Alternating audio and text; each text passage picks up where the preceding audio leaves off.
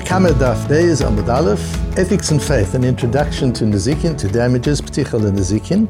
We're transitioning from Seder Noshim to Seder Nizikין. As you know, there are 6 Sedarim. The Shas, the entirety of Torah Sheba'al Peh, the whole oral law, was captured by Rabbi Yehuda HaNasi in a massive set of case law. That's the way he did it. The Mishnayos are all case laws, or case studies, that through the case studies we learn all of Torah Sheba'al Peh, all of the oral law. And these case studies are divided into 6 major categories, which is why it's called Shas, Shisha Sedarim, the 6 orders of the Shas. And it might be helpful for you to think of them in the following way. Seder Zraim, which deals with agriculture and seeds and planting, is the genesis of life. Seder Moed, which deals with the calendar and seasons, is the cycles of life.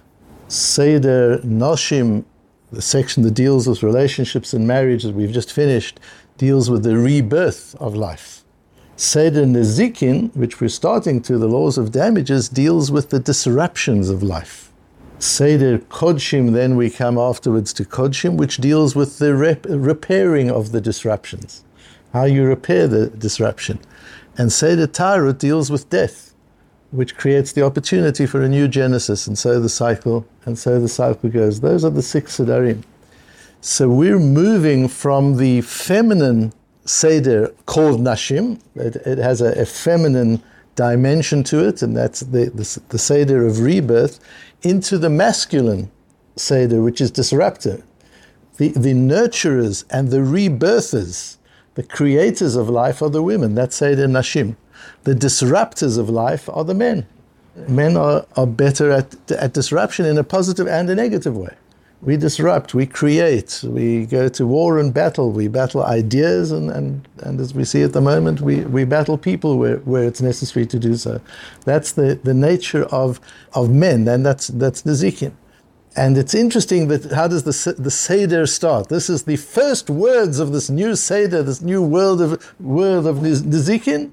Arba, what's the next word? Avot. It's fathers. We finished with the Noshim. Now we start with the men. This is about the way men disrupt the world and what that does and how that works. And that's what Nizikін is. Nizikін is damages. We damage each other, we damage the world, we damage ourselves. That's what Seder Nizikін is. Now, of course, Avot doesn't mean that in the literal sense here, but it's interesting that it is the introductory word. Avot here means a primary category of Nizikін. And we'll discuss that in a moment. What's important to know by way of introduction to the area of Nizikін is there are ethical people in the world who are atheists. There's no question about it. There are lots of very fine people who are atheists. And there are lots of people of faith who are unethical. There are religions in the world that focus on faith but not on ethics. There are religions in the world that focus on ethics, but there's no Ben Adam L'Mokum, there's no Orach Chaim and Yoredeya and Even HaEzer and Choshen Mishpat, there's no Shulchan Aruch. They're ethics, but there are no laws that govern the relationship between man and God. Judaism, Torah, is the synthesis of ethics and faith. It's the synthesis of Ben Adam L'Chaver and Ben Adam L'Mokum. And Nizikін is the point where ethics and faith converge. That's why Nizikін is so important. So important it is that there are 3 educational approaches we'll have further on Daf Lamed. Omar Rav Yehuda, Hai man de boy lemevi chasida. If you want to be a chosid, what should you learn? What do you learn if you want to be a chosid? Rabbi, you would think it would say Tanya. You should learn the Tanya. It doesn't say that. Rav Yehuda says, L'kayim mili de Nizikін. Learn and fulfill Nizikін, Bava Kamma, that we're about to learn, if you want to be a chosid. Tanya is a wonderful sefer to learn. It's a wonderful limud. There's no question about it. It's incredible. But that's not how you become a chosid. When you're a chosid, you can learn Tanya. But you won't become a chosid by learning Tanya. You'll become a chosid by learning Nizikін. Rava Omar Mili de Ovis. Rava says, learn Pirkei Ovis. V'amri la Mili de Brochos. And some say, he says you should learn Masechta Brochos about Tefillah and about Brachot. That's what you should learn if you want to be a chosid. Their argument is not what to learn if you want to be a chosid. Their argument is, what does the word chosid mean? To Rava, it means being ethical. So learn Pirkei Ovis, learn Musar. To the second understanding of Rava, it means be frum, be observant, be religious, learn brachas. When I started off teaching Gemara in Johannesburg to people who were not, David, you were there in those very early days, people who had no background in anything, and I discussed with Rabbi Soloveitchik what we should learn. I said, maybe brachas would be the easiest thing to learn with them. He said, no, he says, brachas will make them frum. No, you don't want to do that. You want to make them chasidim. Chasidim are complete people, whole people. And for that you learn Lenzikין. That's what you need to learn, because that's what Rav Yehuda means by being a chassid. And we'll see that's because we're learning the synthesis of ethics and faith. That's what Seder Lenzikין is. It is the synthesis of ethics and faith. How do we see that in the opening? It doesn't say this anywhere in the Gemara. Where do we get this out from? From the Gemara, that's what it's all about. So look at the Mishnah. Arba avot Lenzikין. There are 4 primary categories of damages, and then lots of subcategories, which we will deal with. The 4 primary categories are Arba avos Lenzikין, Hashor, Vahabor, Vahamave, Vahever. Shor is the ox, and Bor is the pit. We don't talk in conceptual academic things. We give it physical names that you can imagine. You can picture the ox. You've got an icon. The ox is an icon. So we're going to talk about the shor, and the bor is a pit, and mave is a human being who causes damage, and hever is fire, to cause with fire. And we're going to go into all of these in a lot of detail. And then the Mishnah goes on to say, Hatzad HaShovesh shebohen, what is common among all these 4 different categories is shedarkan lahazik ushmiratan alecha ucheshizik havamazik leshalem tashlumei nezek. They all have a tendency to naturally, their default is to cause damage. A pit in the Rishus Harabim in a public area is going to cause damage. An ox walking around the street is going to cause damage, and so on. And you're supposed to guard them. And when you don't guard them and they damage, you have to pay. There's got to be tashlumim. Payment comes from the word leshalem. Shalem is from shalem, which means to make somebody whole. You've damaged somebody, you've got to make them whole again. And that's what Seder Lenzikін will talk about. How do you make somebody whole after you've damaged them? But what's interesting, just let's look at the words here. Shedarkan lahazik ushmiratan alecha. These things, the ox, fire, they naturally cause damage. Ushmiratan alecha, and you have to look after them. Why do you have to look after them? Why doesn't the fire department look after the fire? Why doesn't the Department of Nature look after the oxen? Why do you have to look after them? What's the reason? Why do you think you have to look after them? Own it. You own it. Because you own it. So why doesn't it say that? Why doesn't it say, Shema Moincha, this is yours? That's the most important part. You own it, it's yours. Take care of it. The Mishnah doesn't say that. The Mishnah says, Shedarkan lazik, they tend to cause damage, Ushmiratan alecha, and you have to take care of it. And when they cause damage, it's your responsibility. Why? It should be because you own it.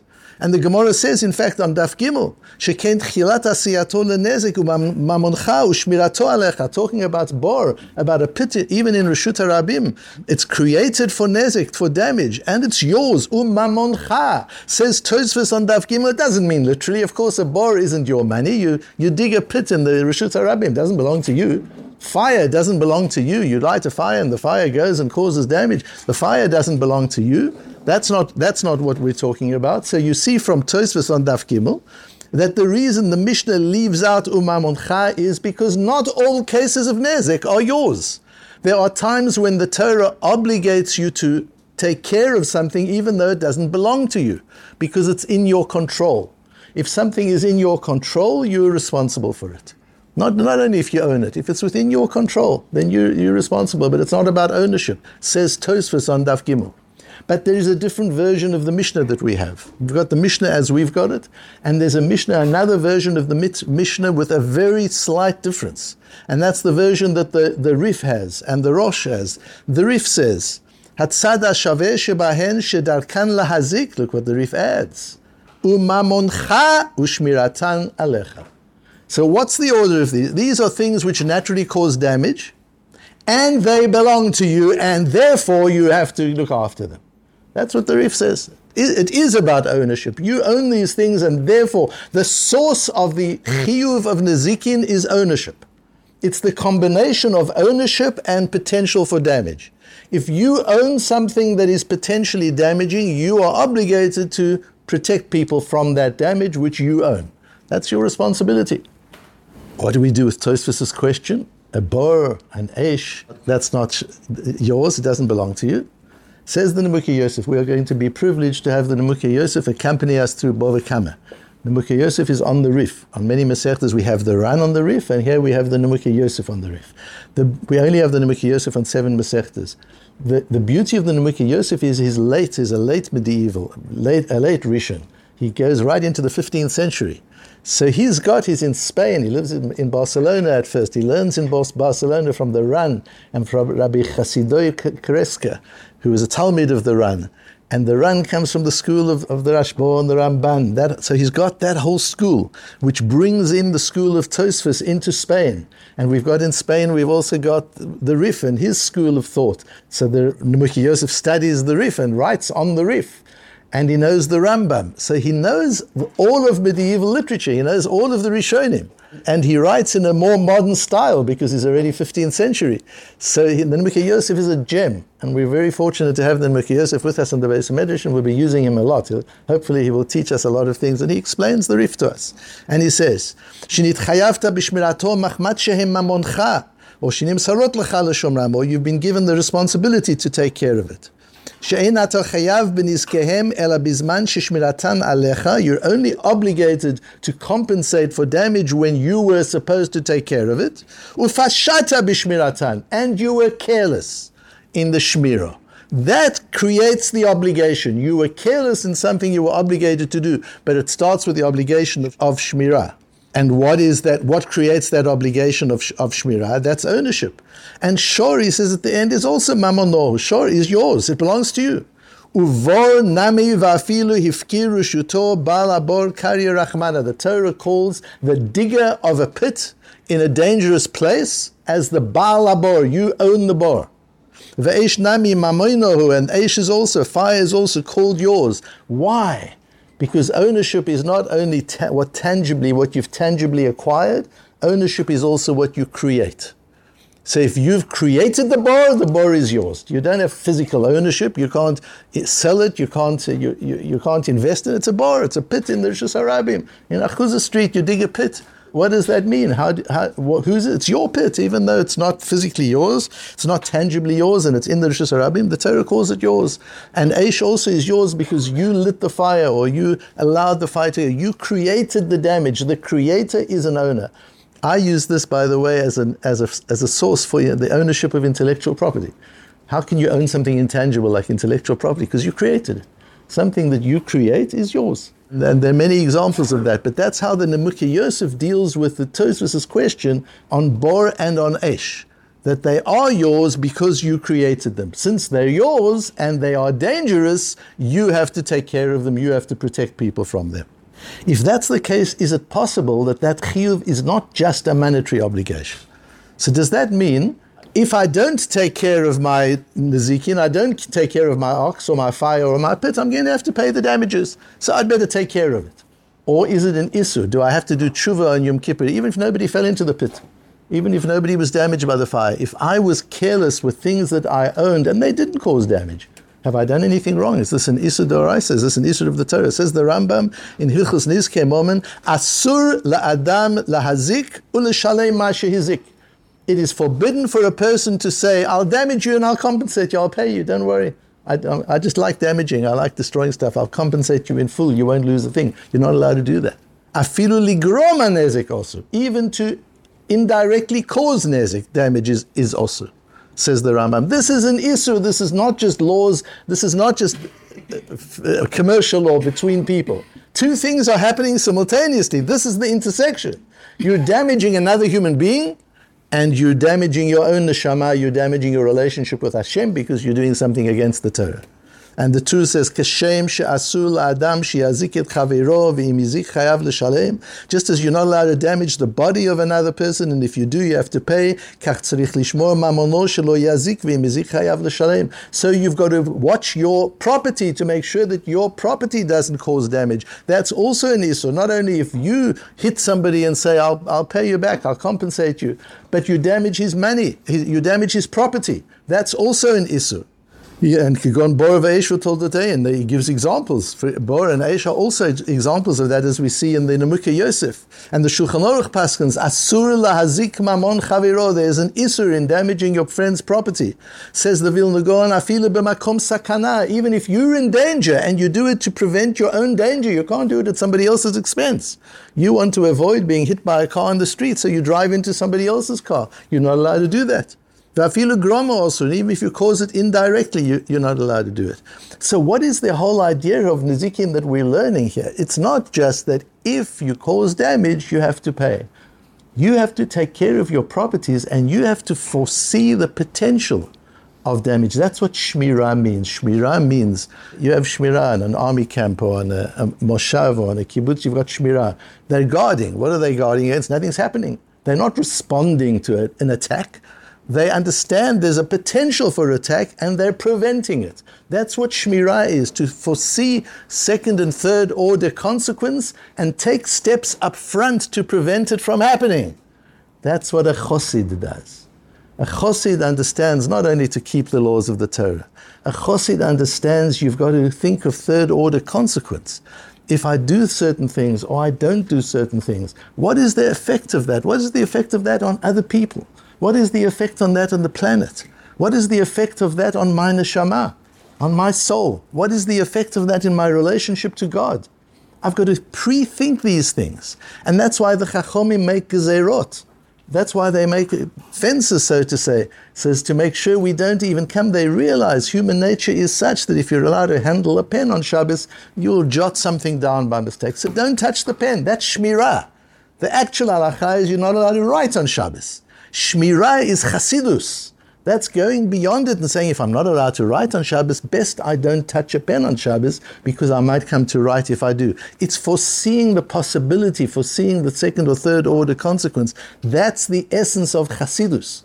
And when you learn Nizikін, that's what you're learning all the time. You're learning consequence. You're learning the potential for consequence, the possibility for consequence, the idea of accountability. These are all the things that you're learning when you're learning Seder Nizikін. And therefore Rav Yehuda says, Hai man deboi lemevi chasida. If you want to be a chosid, then understand you have to watch not only yourself, you have to watch your property. You not only have to compensate people if you damage them or your property damages them, but you're not allowed even to get to that position. Although the whole of Nizikін, the Choshen Mishpat, is talking about what happens if you did damage somebody. But the chasidus of Seder Nizikін is what do you need to do to make sure you never damage somebody. And that's where your mind is as you go through Seder Nizikін. And that's why Haiman de Boile Mevi Chasida Lekayim Milid Nizikін. And that's why Seder Nizikін is the point of interface between faith and ethics.